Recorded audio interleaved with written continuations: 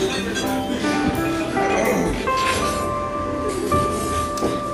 I don't see the point in waiting any longer, so let's bring her out. The star attraction, the one you came to see. Ladies and gentlemen, the one, the only, Miss Judy Gold. Everyone, welcome to Kill Me Now. It's a very special edition of Kill Me Now because I'm so fucking excited. I'm so excited. I know our guest from my previous life as a wife. Well, we weren't legally married, but we both lived in the same complex here in Provincetown. You might know her not from Provincetown. You might know her from the greatest book ever written. Ladies and gentlemen, it is my honor, privilege. I am humbled to welcome the one and only Mary Trump is here, everyone. Woo! Hi, guys. Mary, I fucking love you. I loved you before, but I just want to say, so first of all, the podcast is Kill Me Now, and we're both having a Kill Me Now kind of day. So Yes. Here's my Kill Me Now moment for today is that I got this thing to hang the pots and pans, you know, like, because there's no fucking space in here. Chef's rack. Yeah, whatever. You have more words than I do. All right, so you have the best. That's when your book came out. You know what I tweeted? Mary Trump has the best words. So I got this thing so I can hang all the pots and pans and act like I really am a chef. Anyway, so my friend Kate, who lives across the playground, is like, oh, yeah, I can help you with that. And like, do you have a drill? And so I said, yeah, I got the drill.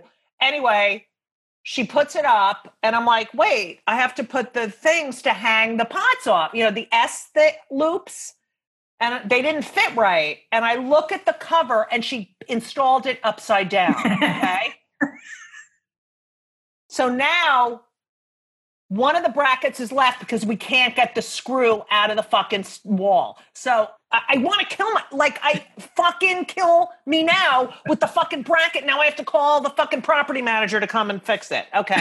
And now you just landed at your house and you went to get your cat because, you know, it's part of the LGBT, you know, if you're a lesbian, I mean, I had cats. If you're a card carrying one anyway. Yeah. So, I am a card carrying, but I don't have any, but you also have Marilla, you have a parrot and a gecko.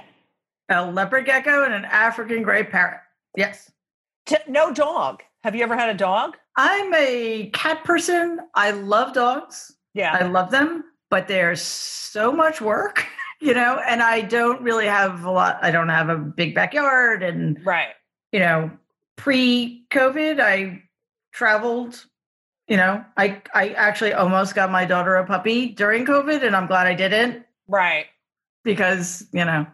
Well, I have a new joke, Mary, in my act, and it's that Lisa, that's the Jew bell, by the way. Anything remotely Jewish gets a ring. So, Elisa and I were like, I was like, oh, I really want to get a dog. And so we were talking about it. So here's my new joke. Elisa and I were talking about getting a dog. I want it to be a rescue. She wants it to be a couples therapist. Good night, folks. Okay. Okay. So, Marilla, thank you for doing this. I kind of want this interview to sort of be about you because I think you're so interesting. And like, if we start at the beginning, like, you know, you read your book and I thought you meant primordial ooze. No, okay. yes. So fast forward. But, you know, it's like your childhood. There's some normal things about it, right? But the abnormal things are so fucking crazy. Like, yeah. It's not the regular dysfunction of a dysfunctional family. It's that plus Dallas. I don't know. It's like you're the first grandchild of your grandparents? I'm the third. I'm the first granddaughter. Daughter. That's right. I wrote granddaughter, and and I know that they really value women in your family, so that's great. So that's why I have so much self-confidence. Yeah. So you grew up in a kind of cool part of Queens, right? Yep. So at what age do you feel like you knew, okay, my family is not like everyone else's family? That's a really good, I don't think it was this sudden revelation. It was little moments along the way because, I went to the same camp starting when I was 6. I went to the same school starting when I was 6. People in my family before me had gone to the camp and the school. So everybody knew it was like, and also when I was growing up, it was my grandfather who was known and nobody outside of New York knew who he was. Right. And also the camp I went to, it's not like I was, there weren't other people. It was a sailing camp, right? It was a sailing camp, but there were people that are a lot richer than, and it wasn't that kind of camp. It wasn't like a fancy. Were there a lot of Jews there? No, it was very waspy, but you'll be shocked to know that almost every single one of my friends there was Jewish. Okay. Yay. Okay. So your father was a pilot. Yep. Your mother was a flight attendant? My mother was a flight attendant. When they started dating, she was a flight attendant. He became a pilot 2 or 3 years later. This was all before I was born, though. Right. And because it was the early 60s, she had to quit her job when she got married. Right. Can you fucking believe that shit? It's when I think back, all right, you're born in 65. I'm born in 62. Like I didn't know that women couldn't get credit cards without or own property. I feel like the misogyny in this country is the next that we're dealing with systemic racism now. Yep. But the systemic misogyny is the next big fucking hurdle. I agree with you 100%. Okay, so they get married. Oh, and by the way, after she wanted to keep working. Right. To her credit. So she got a job. They lived in Sutton Place first, and she got a job as a receptionist or something. And unfortunately, like a lot of people back then, she got pregnant almost right away. Right. And had to quit that job as soon as she started showing because otherwise they would have fired her. Right. So, you couldn't catch a break. Yeah, that's fair. But they seem like they had a love affair. Like when I read your book, that they did love each other. I hope so. Yeah. I think a lot of it was, there was definitely attraction. They're both extremely good looking people. Yes. I'm not objective, but my father was one of the most handsome people who's ever lived. And my mother was extremely attractive. So I think it was sort of that surface thing. Yeah. Also, he's incredibly funny and charming. And she was very much, she thought he was extremely funny. Right. Also attractive. But, they were in their early 20s. Yeah. So who knows? Now when someone says, oh, I'm turning 30, and I'm like, you're a fucking baby. My parents got married. My parents were 41 and 48 when I was born. Oh my gosh. Yeah. So, and that was, and Elisa, her parents were 21 and 22. And it was like, our life experiences are so different. Yeah. So, yeah, it's so interesting because you're sort of being brought up by, children. Okay. So in school, were you popular? Were you? Yeah. I mean, first of all, the school I went to was this big, there were, it was grades 1 through 12. There were 350 kids in the whole school. Wow. That's awesome. Yeah. And grades 1 through 6, there were 20 people in my entire grade. So did you have extracurricular activities or in the school, within the school? Yeah. Yep. We had, we called it the gravel pit, but it's where we had our sports. But yeah, I was an athlete. I played 3 sports. What'd you play? Well, first field hockey and then soccer. Oh God, that is the dykiest of dykeness. Okay. Wasn't my fault. It was the only sport available. Okay. And then they switched to soccer. I played field hockey too. Good. Field hockey was fun, actually, but I like soccer better. Yeah. Basketball and softball, but it was the only spring sport we had. So everybody. Right. I might have to get a lesbo bell, but we'll keep that. Okay. Yeah. And so, did you basically just socialize with the kids from that school? Was that your friend base? Yeah, because I lived in Jamaica and had to take a 20-minute subway ride to get to school. So, and nobody lived in Jamaica because of all the black people, you know, Right. 'cause that's how people said the word black. As if I know. it had, you know. Anyway, so I was perfectly comfortable with it, but like some of my friends' parents weren't, and it was just a thing. So I spent most of my time in Forest Hills, and get your bell ready. My school was like 75% Jewish. So that's also another reason, like, I didn't quite entirely understand my family's anti-Semitism. Yeah, that's the thing. There's so many prominent Jews in their world, and yet the hatred of, I don't know. And they all went. This is a school that your whole family went to, right? Yeah, well, my dad, of course, didn't for some reason. I don't know why, but everybody else did, I think. And Donald had to leave because he misbehaved. But what? yeah, Wait, I know. I know. I'm thoughts out. Anyone? Okay. I'm so glad you're sitting down to hear that he misbehaved.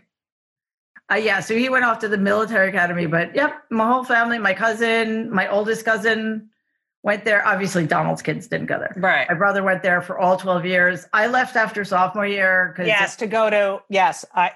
Yep, to go to. So you went to all girls boarding school, which was really a bad idea, but who knew? I just wanted to run away without actually running away. Right. So you were pretty happy, right? You kind of knew, did you know, like, when do you think you knew, oh my God, my grandparents are really fucked up? I loved school. I loved camp more than anything. That makes you part Jewy. Go ahead. Yeah, I mean, honestly, I didn't understand this because, again, the camp I went to was very waspy. Right. So I live in, unfortunately, Long Island right now, right, in a very Republican, mostly Irish Catholic town. And it's like this weird idea these people have that sending your child away to summer camp is horrible parenting. But of course, the Jews do that. Right. What are you fucking talking about? Oh, shit. I just swore twice. I can swear, right? Have we been swearing? Oh, my God. I fucking fuck, cunt, dick. I don't even know why. Because, I'm me. On a bunch of these prim and proper shows. And it's... I have a joke in my act about, that we send the kids to camp, and then all the parents are like, oh, how can you do that? And then like a week later, you're in the grocery store with them and they're like, when is school starting? And so, but it is an interesting thing because for my kids, like I hated camp because I was really tall and everyone was mean to me. But for my kids, those people are like, that's 7 weeks. Did you go for 7 weeks, 6 weeks? 8. Woo. At 6. Yeah, that's pretty good. But it teaches you so much stuff, negotiating, living, it's really, and you're outdoors and I don't know. The friends that my kids have from camp are like brothers to them, 2 of my best friends I met at camp, one when I was 7 and one when I was 12. See, there you go. Yeah. And what was I going to do? Like play in parking lots in Jamaica, Queens all summer? Right. Because honestly, my 2 best sports are sailing and archery, which you didn't. What? I know. I'm a nerd, but you don't get to play those at school. Right. So, you have like experiences you never had. And it's not for everybody. I understand that, but to suggest that it's a failure of parenting. Want your kid to have, like, it was the best thing that ever happened to me. Right. Of course. And I literally can't imagine my life without it. So it's a little judgmental. Right. Because you're right. I mean, it teaches you so much. You develop these incredible friendships. And skills. Life skills. Oh my God. Life skills, regular skills, right. And learning how to fucking deal with the world without your parents breathing down your neck. And in a very, very safe, controlled environment. Right. So yeah, I wouldn't trade it for anything. Did your brother go to camp too? He went to the same camp, but when we started, it was separate campuses. It was co-ed, I think, in 77 or 76 or something. But he didn't stay as long. I was there for 13 years. Wow. But it was incredible. And I think that's maybe part of the reason I wasn't as affected by my family as I might otherwise have been. Of course, yeah. Yeah. And, the other thing about my family, is I think it's like every other family in the sense that you're in it and it seems perfectly normal. Right. And, we all have things that our friends never know about us. Right. That go on behind closed doors. So it's not like my friends noticed anything or, ever thought to ask about it because it was all just normal. And it wasn't until I was in college that Donald started getting known outside of New York and people would start, if I ever paid with a check. By the way, the kids, that's a thing that comes in a book that you pay bills with. Use a check or pay with a credit card. That's when people started asking me, so you're related? Right. Nobody asked me that anymore, by the way. Right. I asked you that when I first met you. Did you? Yeah, I think I said, what I remember is, I don't think it was the first thing I said, but I remember asking you and you said, yeah. And I said, I hate him. And you go, not as much as I do. Seriously? Oh, yeah, because I remember saying, I don't like him. You're like, neither do I. Okay. So you beg to go to a boarding school. Do you think that was a coping mechanism? Like, I got to get the fuck out of here? Yeah. And your grandfather, like, there were some things that you took, like, you mentioned a scene where your grandmother opens the door and she's wearing an apron. And I was like, what? Like, I never imagined her wearing an apron. Like cooking or doing anything. Like, this whole vision of, servants and no, we don't do that. No, they had a live-in maid. When I was a kid, it was Marie. Did you like Marie? She didn't really like us because we were kids and we were loud and she tried to stay out of our way. Right. And she lives in this little room in the attic. It's like, oh my God, you people. Right. Like such a cliche. But other than that though, like nothing. No, and my grandfather always had a chauffeur, but he was a terrible driver. It had more to do with that, I think. And it was his one pretension, but no cooks, no butlers, no summer houses. Right. No traveling. My grandmother sort of prided herself on, doing the cooking and doing the shopping. My grandmother got mugged in 1990 because she drove her friggin' Rolls Royce to a grocery store in Flushing, Queens to go grocery shopping. Oh my God. Look, I don't even want to do my grocery shopping. Right. And she was already in her 70s.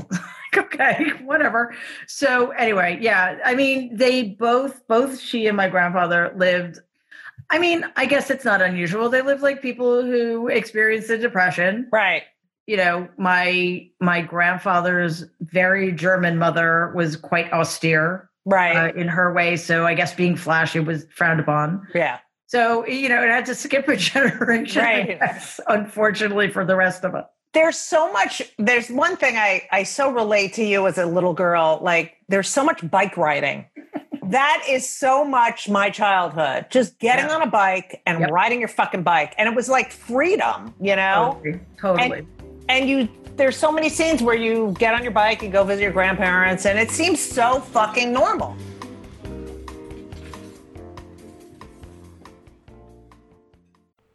I love my Liquid IV, that I drink Liquid IV pretty much every day. And I love it because it keeps me hydrated.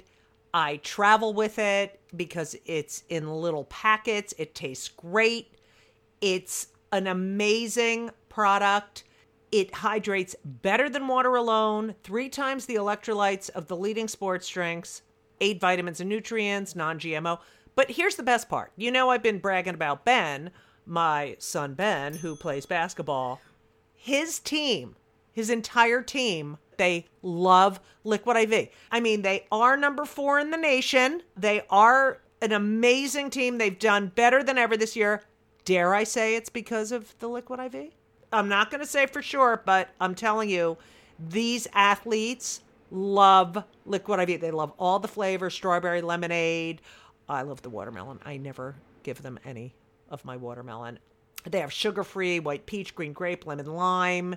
It makes you feel great. And if you need a little caffeine, the lemon ginger is beyond. And I know they use it while they're working out. I'm pretty sure they might use it after a game that they won and went out and had, a couple of drinky poos. But that being said, I love Liquid IV. They're a great sponsor. They're a great product. And I honestly couldn't live without them.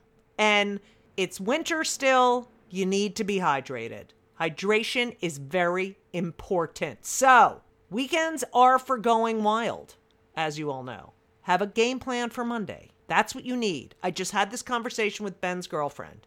I said, if you're going to go out and party, you need a game plan. And what's your game plan? Liquid IV. Weekends are for going wild. Have a game plan for Monday with Liquid IV. Grab your Liquid IV Hydration Multiplier sugar-free in bulk nationwide at Costco, or get 20% off your first order when you go to liquidiv.com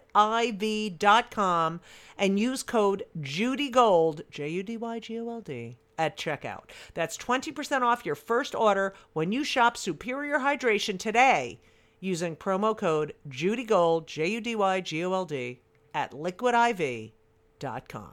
You're welcome! You then decide, okay, I got to get the fuck out of here. You went on a tour of all these schools, right? Yep. Now, when your parents got divorced, and did anyone talk about it in the family, or? It's interesting. My mom actually sent us to therapy. I love your mother. Okay. Right now, I love her. Yeah, absolutely. However, what was interesting about that, though, I was 5, and I didn't 5 when they got divorced. Yeah, I just can't believe. Yeah, so you go to therapy.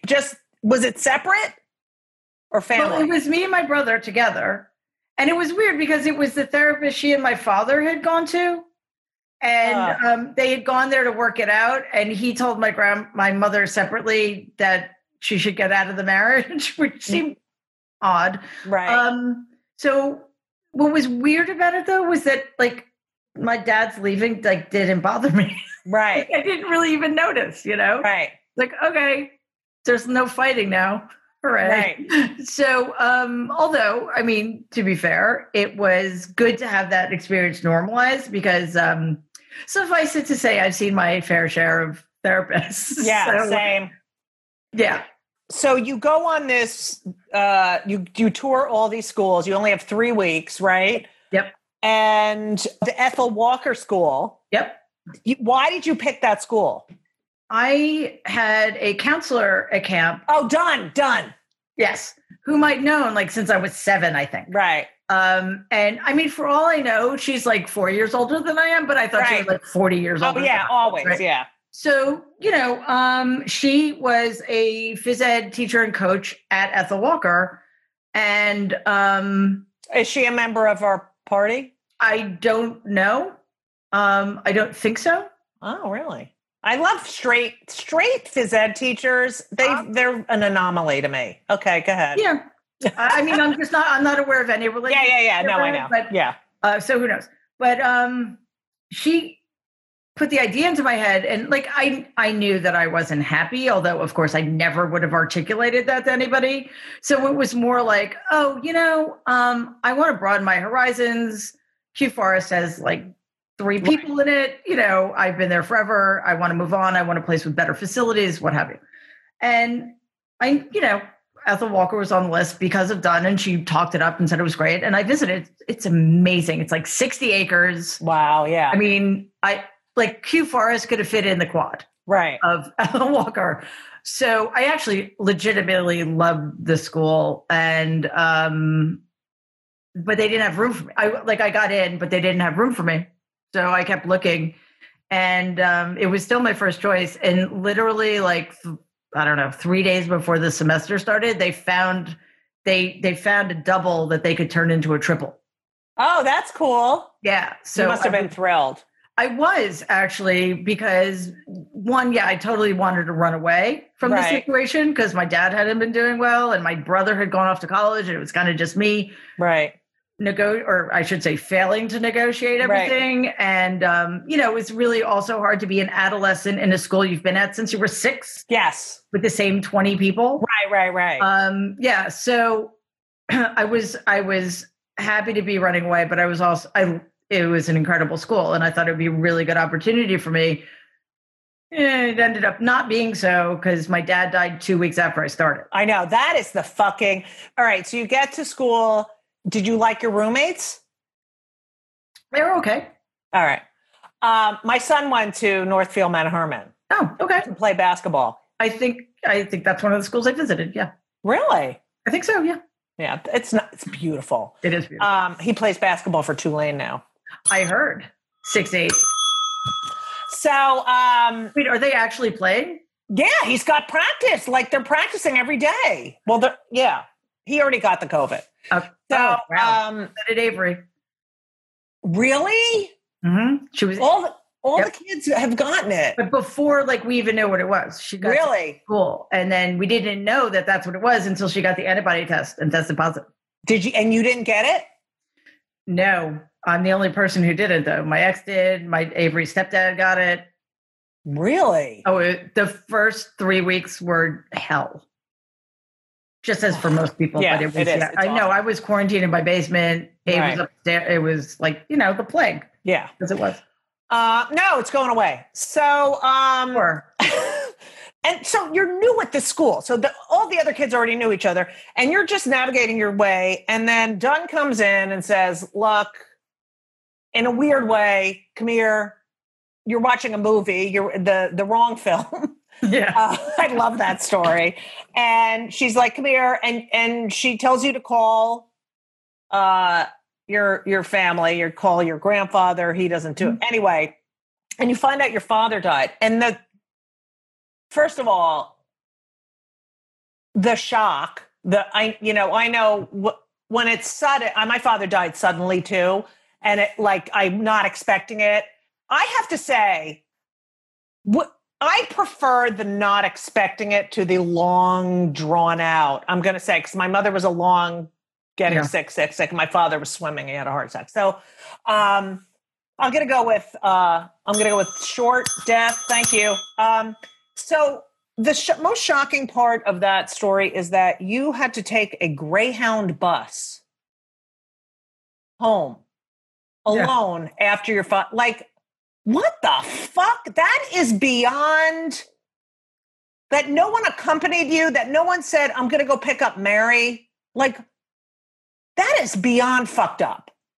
Yeah, it's definitely up there. I mean, also, by the way, it wasn't sudden with my dad. He had been sick, just my mother to tell me. So, oh well. And he wasn't sick. It wasn't like with your mom. He wasn't sick for a long time. It was a couple of weeks. But, it was a couple of weeks I was at boarding school and could have said goodbye to him. But, and the other thing, too, that I because when things happen and you're a kid, you think, okay, adults that they know what they're doing. Right. Of course. You trust them. Just the fact that they didn't have me go to the dean of students office to have this phone call. Trying to get my dad. I was in a stairwell on a payphone.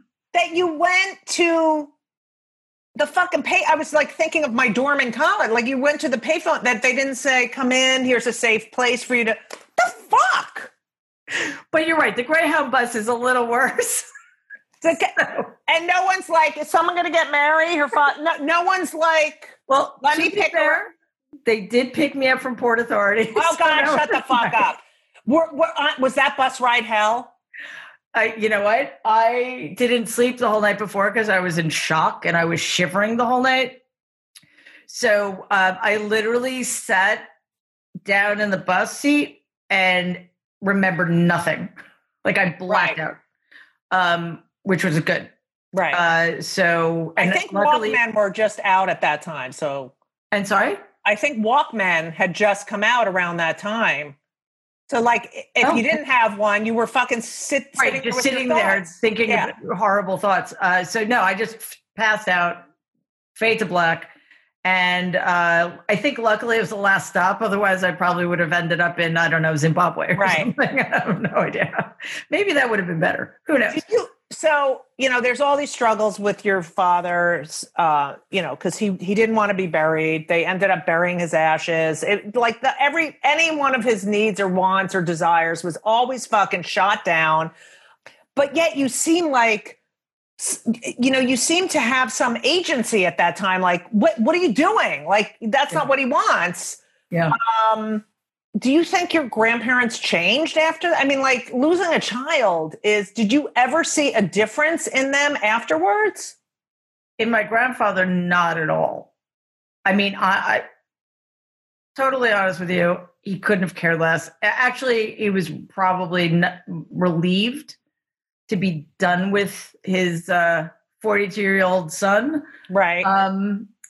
No, not a tear. I don't even recall his ever mentioning my father again. No way. Oh yeah, there were no remember when Fred? Yeah. None of that. My grandmother seemed genuinely upset, and I thought she was until years later. It seemed that she didn't particularly. I mean, it's just bizarre because it seemed like she loved him. They seemed to get along. He could make her laugh like nobody else on the planet.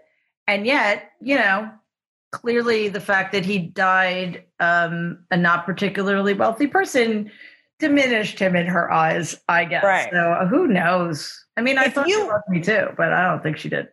If you had to give a diagnosis to your grandfather for his, what do you think? It's complicated. I think you could make a case for a bunch of different diagnoses. But no empathy. Yeah. I mean, part of the issue too is that there's something called malignant narcissism. Yeah. Which, I haven't looked at the latest version of the Diagnostic Statistical Manual, but it was not in the last one. I don't think it is yet a diagnostic criteria. But that's sort of a combination of narcissism, anti-personality disorder, which people typically refer to as sociopathy. Right. So paranoia is a hallmark of malignant narcissism. So basically, with personality disorders, they all exist along a spectrum, just like anxiety, depression, or what have you. So we're talking about somebody who falls at the extreme end of all of these spectrums. Yeah. So it kind of doesn't matter. Right. You call him a malignant narcissist, a sociopath, a psychopath, a narcissist. He's destroying our country, and he's willfully, through willful inaction, killing Americans every day. Do you think that your grandfather had the same fucking mental health as him? It's hard to say because the reason Donald's as bad as he is because he's in the position he's in. Yeah, he's such a fucking asshole. Right. But a fucking asshole who's just in his little mom and pop store in Manhattan is very different from, somebody like him in the Oval Office who's so enabled, right? Right. I think my grandfather was just a born stone cold sociopath. Wow. I mean, you can't look at how he treated his children, and especially my dad. He literally dismantled my father and destroyed him for no reason except that, he was, I don't know, he was charming, smart, funny. People loved him, and he had skills that didn't include real. He was the identified patient when he was really not. See how good I am? I want to do a game. What do you think about this? We do a game show where people come on and they talk about fights they have with their friends, and then we have to diagnose what mental disorder the friend has. Okay, so come on, that'd be so good. We're going to go with borderline personality. So Dr. Trump says borderline personality disorder. So you have to get 2 out of 3 on a panel agreeing. Yes. And then depending what the diagnosis is, we could have white-coated men waiting in the sidelines. And then we bring the person out guess what? Straight jacket. Yep. Yeah. You have bipolar too. Take care. We'll be right back after these messages. I love it.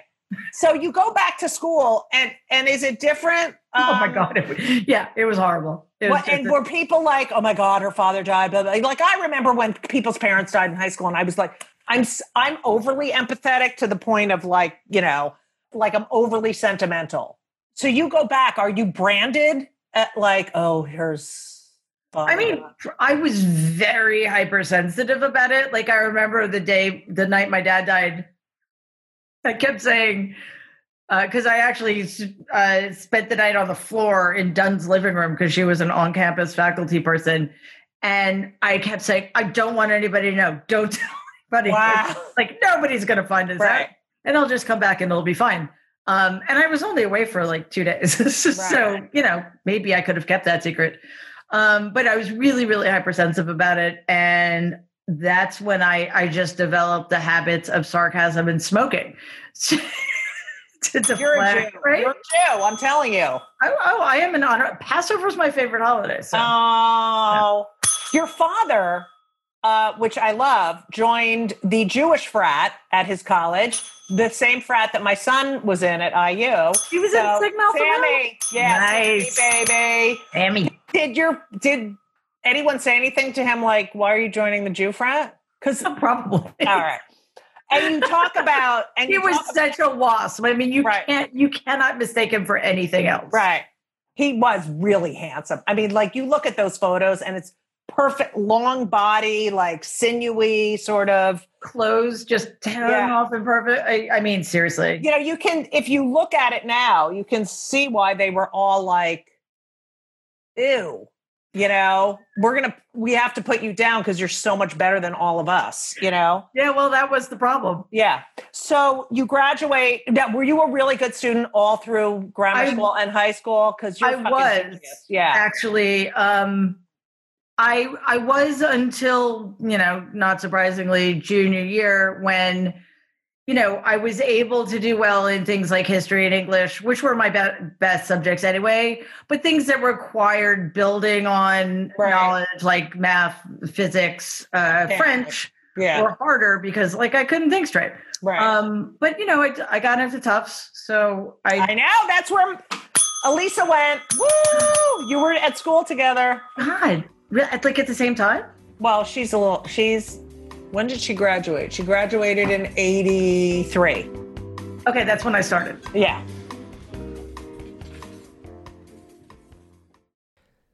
Hey, everyone. One of my favorite things in life, if not my most favorite thing in life, which, it's arguably my most favorite thing in life besides my kids, and is food and eating. Eating is my favorite activity. And eating is better and easier with Factor.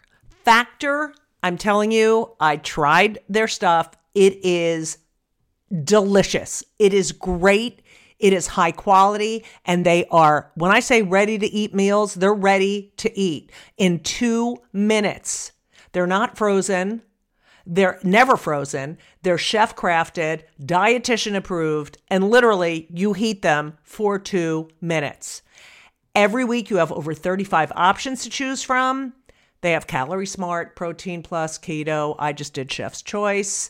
60 or more add-ons that you can stay fueled up. They had these juice shots that were incredible. These are restaurant quality meals that are ready to heat and eat when you are ready to eat.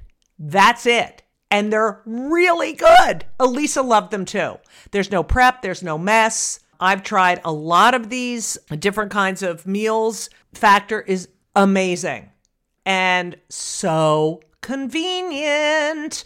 It's so great to get home from a long day of schlepping around and knowing you have this delicious meal waiting for you in the refrigerator that takes 2 minutes to heat up. And you can pause, you can reschedule your deliveries at any time. It is a great solution for those nights and days that you're looking for fast, great, delicious options with no cooking required. Okay? And Factor is less expensive than takeout. So, what are you going to do? Because I'm telling you, you have to believe me. I never lie. Factor is amazing. You're going to head to Factor Meals, FactorMeals.com/JudyGold50, JudyGold50, okay? Judy Gold 50. And use code JUDYGOLD50, Judy Gold 50, to get 50% off. That's code JudyGold50 at factormeals.com/JudyGold50 and get 50% off. It's worth it. You're welcome. When did you realize that you were a lessee? I know. I remember when you realized that you could never tell anyone was when your grandmother called Elton John a faggot. Yeah. It's so funny because I talk about this a lot. Like like I knew I was gay, like 3. I was like, what the fuck is wrong? Like and not until you're an adolescent do you realize, right. But what do you think it is that you know that you can't tell anyone? Like no one. There's something weird. Like my family never said anything about gay people or black people. You know, like they just didn't say they weren't like that. So, but I knew I couldn't tell. Like, what is that?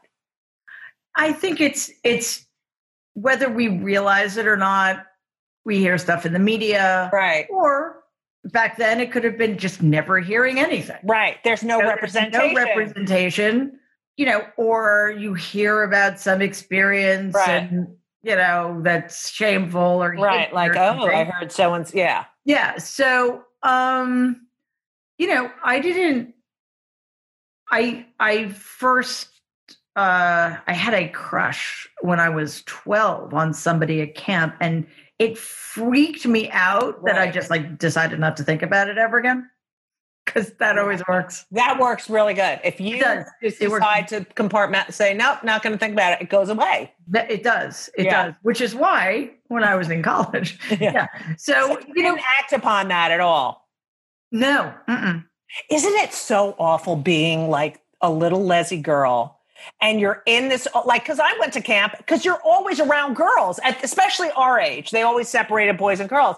Mm-hmm. And you're having feelings for like this, and you can't tell anyone. And it's like, it's so weird knowing that you have a crush on a girl. And then when I remember getting jealous when they would interact with other, like, oh, I'm going out with my other friends. And I'm like, you know, it's just fucking awful that we can't process that. So you had this crush, you didn't act on it, and then you just fucking forgot about it, or? Oh, I never forgot about it. I mean, you know, like you just said. Yeah. And, you know, then look, there was a lot of other stuff going on. And then my dad died when I was 16, which kind of like, who knows what would have happened at Walker's? I don't know. I know. I was thinking, whoa.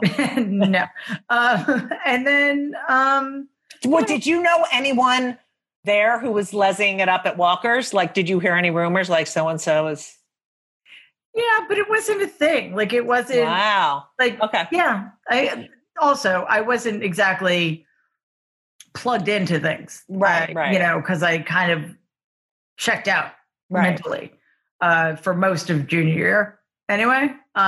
So, you know, in college was sort of a continuation. I'd wanted to take time off in between, because I knew I wasn't doing well, you know. So in between, emotionally, I mean, I'd never dealt with my dad. Nobody did ever. So you know what? So your mother didn't say maybe you should go to therapy again? Well, I actually had to leave about a month after he died because I was unraveling. Right. So I went home. I was home from like mid-October to after I went back after Thanksgiving. And, you know, I saw the same therapist I had seen after my when you were 5? I'm like, wait a second. And he keeps popping up. Like you guys realize we're in New York. Right. Hello. Yeah. There's he's not the only, was he Jewish? No, he was, well, I'm not sure if he was or not. But he was South African.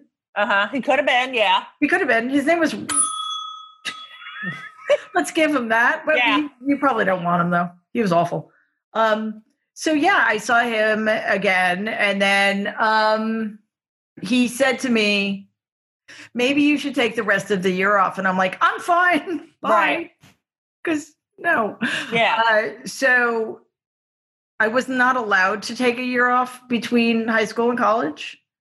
So it was just sort of a continuation of the same stuff. And so you get into Tufts, which is a fucking great school. Was that your first choice? No. Really? Really? I know that's obnoxious. I don't mean it to be. No, it's fine. It's the only school I got into. It's such a good school. It's a fucking great school. I know. And I'm lucky I got in because I didn't. Oh, wait. I didn't have a safety. So I was very lucky because, I applied to Yale and Brown and Berkeley and whatever. But anyway. All right. So you go to Tufts and you're back. Do you have you have a roommate? Are you having a college experience or I had a shockingly good first semester considering my roommate and I didn't get along. What, was she Jewish? She was, but that's not why. Okay, I just want to ring the bell. No, her name was Buffy. Okay, her name was Buffy? What the fuck is that? Okay. It was confusing. Yeah. Anyway, and it wasn't her. I wasn't exactly together. Right. And also I had neglected to fill out the form. So if I had, we would never have been roommates. Right, matched smoking, together. Not smoking, Yeah. But I was in a suite, so I had other friends, and I had a strangely good first semester academically, socially, and then for whatever reason, it just kind of unraveled. So I dropped out of school second semester freshman year. Wow. Yeah, and I was out for about a year and a half, and there was a tragedy. I lost somebody close to me about a year later, and I was like, you know what? I need to go back. This is ridiculous. I was an assistant manager at Barnes and Noble. You Florida. Were? I was. Which one? 71st Continental. Oh my God, I love that. Mm-hmm. Yep. Remember, it was right across the street from. There were two bookstores. Yeah. On the same block, right across the street from each other because. That's when we could do that. Yeah. Yeah. When you came back, when you were off for that year and a half, what was the family like? Ugh? Or was it like, was your mother supportive? Yeah, but it was really isolated. Like none of my friends were some, Right. It was tricky. So I decided to go back to college because that's what I needed to do. And that's when my grandfather told me I should be a receptionist and go to trade school. Oh, that's such good advice. Yeah, it was perfect for me because I wanted to get a PhD in English literature. Yeah. So I love that you went to Tufts and then you went to Columbia and got your master's, and it's all English literature. And it's just so fascinating how you got to this path of becoming a doctor. First of all, I also have to say one other thing, because I'm looking at my notes, is that the fact that you used to play Monopoly with your friends and lose every fucking time is fucking hilarious. Okay. So, it actually, you know what? It's so perfect that happened. Right. Because who could make that up? Right. It's so funny. And then you were borrowing money and you still, also I love that your grandmother made that joke about when your father was supposed to get a heart valve and it was going to be a pig valve. And that was my mother. Oh, that was your mother. That's right. Your mother, mom. My grandmother would never. Yeah, that was I love that she said, it's a good thing you're not kosher. And I love that your grandmother was choking at the dinner table. Do you really? And that no one got up. Just because it's like, you can't make this shit up. You're all sitting at dinner, your grandmother's choking, and no one says anything. Okay. So, and my dad saves her. Yeah, your dad saves your life. Yeah. Okay. So get your master's degree. And it's William Faulkner. Is that who really had an effect on you? The Thompson family that he used in his work. Is what made you go from English literature to psychology? Well, first of all, I was always a reader. So I grew up reading every book of science fiction I could get my hand on. Well, Donald's a reader too. Yes, we have that in common. Yeah. We really do. We talk about that all the time. Literature, yeah. You can imagine how fascinating those conversations are. I miss them. I miss them Yeah, terribly. I bet. And he had a book club too. Yeah, go ahead. With one book. They read the same book. The Mein Kampf. I think it was called Mein Kampf. No, I was going to say The Art of the Deal, but oh, right, yeah, right. It's such a best. He wrote that too, right? Yes, of course he wrote it, and it's the best-selling book other than the Bible. That's right, baby. Okay, so how do you get interested in this psychology thing? Literature is psychology, right? In its way, and at Columbia at the time, unfortunately for me, deconstruction was the most, I don't know, popular. I don't know what word to use to describe it, but everything was from the perspective of deconstruction and wasn't really my thing. But I took a course on psychoanalytic theory, which was really interesting. You know, I'd always been interested in psychology because I was in therapy constantly from the time I was 16, you know, specifically in psychoanalysis. And then I had no interest in being a psychologist. So unfortunately, it's not some great story about how I wanted to figure my family out. I actually got disinherited and thought, oh, wow, I need to have a better plan than because I always wanted to write, but it's not exactly, I don't know, it's probably as secure a living as stand-up. Right. You know? Oh, yeah, stand-up. Right. You know, you're such a fucking great writer. It's fucking, you're amazing. The way you paint these pictures, like the way it's beautiful. I mean, you are such a fucking great, you have to write more shit. So the Compson family, which I try to do as much research on my guests as possible.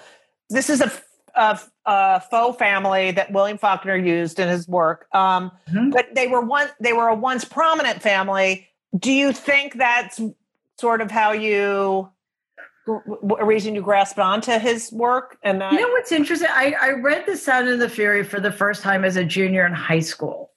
I will be forever grateful to my junior year English teacher. Her name was Mrs. Nelson.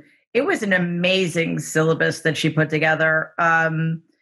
And out of all the extraordinary books on the syllabus, The Sound and the Fury was the one that most resonated with me.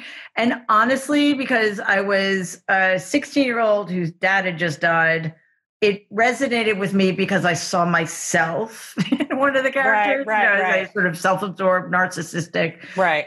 Because teenagers are by definition little narcissists. Plus the tragedy had me kind of raw still. So I saw myself in Caddy Compson as a child who was a tomboy. Like her brother Quentin describes her. I need to memorize this quote because I think about it all the time. He says, she was never a princess or a fairy. She was always a king or a giant or a wizard or whatever. Right. So she was this tough little kid and smart and really in charge, presumably, of herself. And then it's sort of as they grow older and the family starts unraveling. And yes, this once proud, prominent family has to sell off its last bit of land in order to send their oldest son to Harvard, which was considered, like to make up for not having land anymore. Have a Harvard-educated lawyer, presumably. And it always has to be the boy. Of course. But then there's also just the fact that this family was so concerned with status and money. And the youngest son, Jason, is this cheapskate who, wait for it. Wait, everyone stop. Yeah.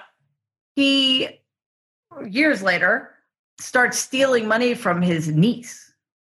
I don't know. I'm getting deja vu here. Yeah. It's weird. And now, obviously, that wasn't a parallel back then. Right. That wasn't, as far as I knew anyway, that wasn't a thing.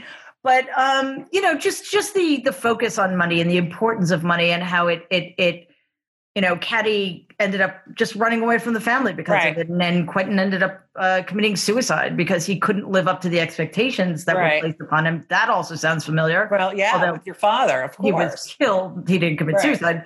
And then Caddy's daughter, who's also named Quentin, she leaves her behind with her incredibly dysfunctional grandmother and uncle.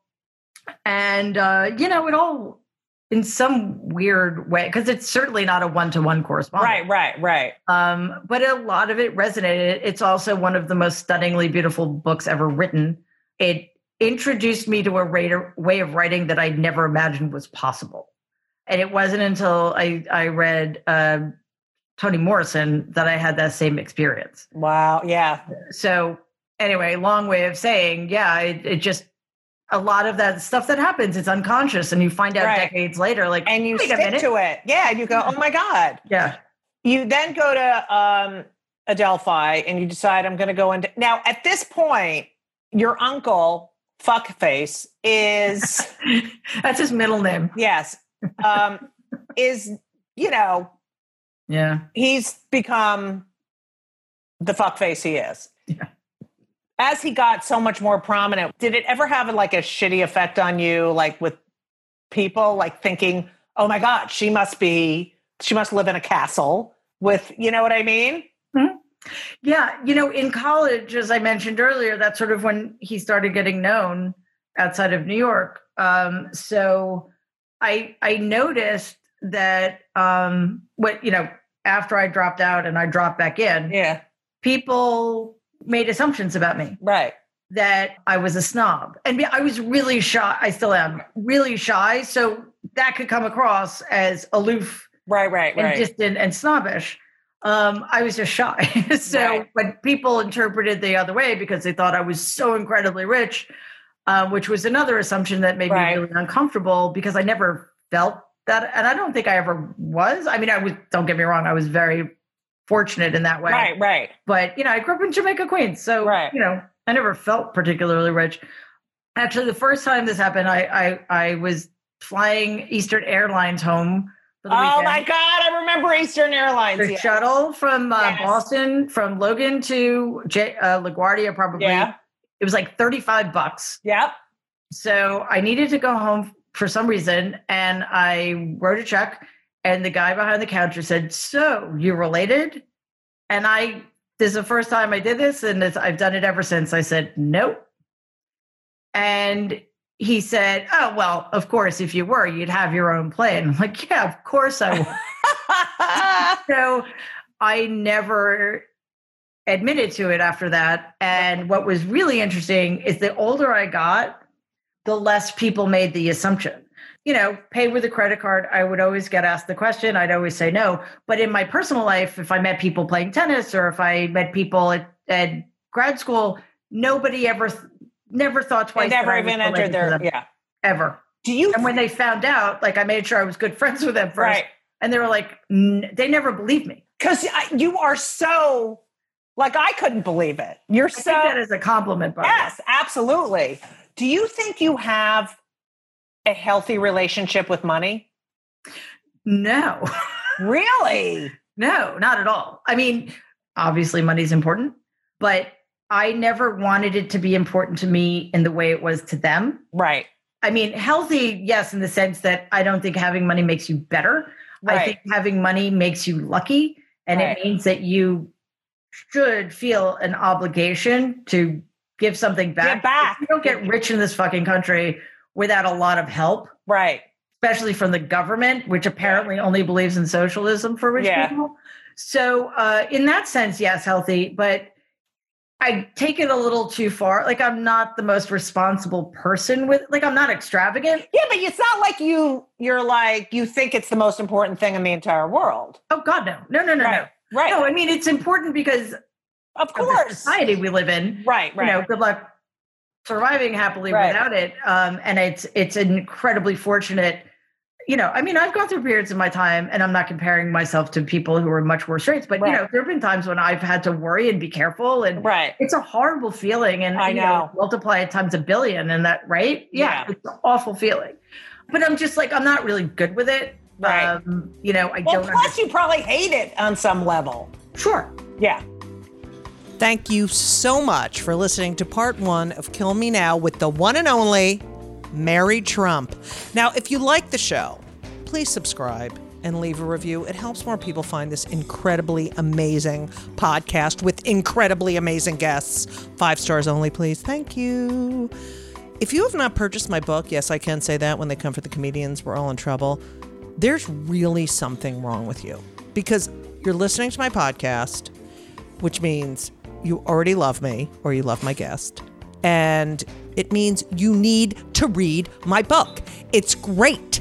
And the audiobook was featured in New and Noteworthy in the New York Times Book Review. And as I've said before, it doesn't matter because my parents are dead. So please read my book. I'm going to read you a review. This is literally, I'm just going on Amazon. I'm reading a review. I was triggered. I was triggered by this book. I read this in one day and I was disappointed when I got to the end. It does what a good book should do. It makes me want to learn more about the comedians the author discusses. The subject matter is so topical for the state of affairs today. I am worried about our future even more, if possible. Get over yourself and read this book. Okay? That's from Holly. I don't even know who Holly is. But all I know is that you need to read my book. So, that's what you're going to do. You're going to go to my website, judygold.com, or wherever books are sold. But if you go to judygold.com and see my new website, on the homepage, all the order links are right there. You can go to an indie bookstore. You can go to wherever you love to buy books. And also, please make sure to follow me on Twitter and Instagram for all upcoming virtual and, I've done a couple of in-person, but I'm not really happy with that situation. But everything I'm doing, you can get that on my website, or I always post on Twitter and Instagram at Judy Gold, JEWDYGOLD. Like Jew Gold, because I'm Jewish. I wish you all health, happiness. Please vote. Please, please vote. I don't care. I'll pick you up and drive you there. If you're voting for Trump, none of this, don't listen to anything I'm saying and get off my podcast. But listen, it's coming, and it's coming soon. Thank you all for listening. And as we always say, so long! Don't forget to tune in next week to Just Kill Me Now. It's Just Kill Me. Oh. Don't forget to turn for part 2 on Just Kill Me. No, it's not. It's Just Kill Me. No. Judy Gold's Just Kill Me. Just. Just Kill Me Now.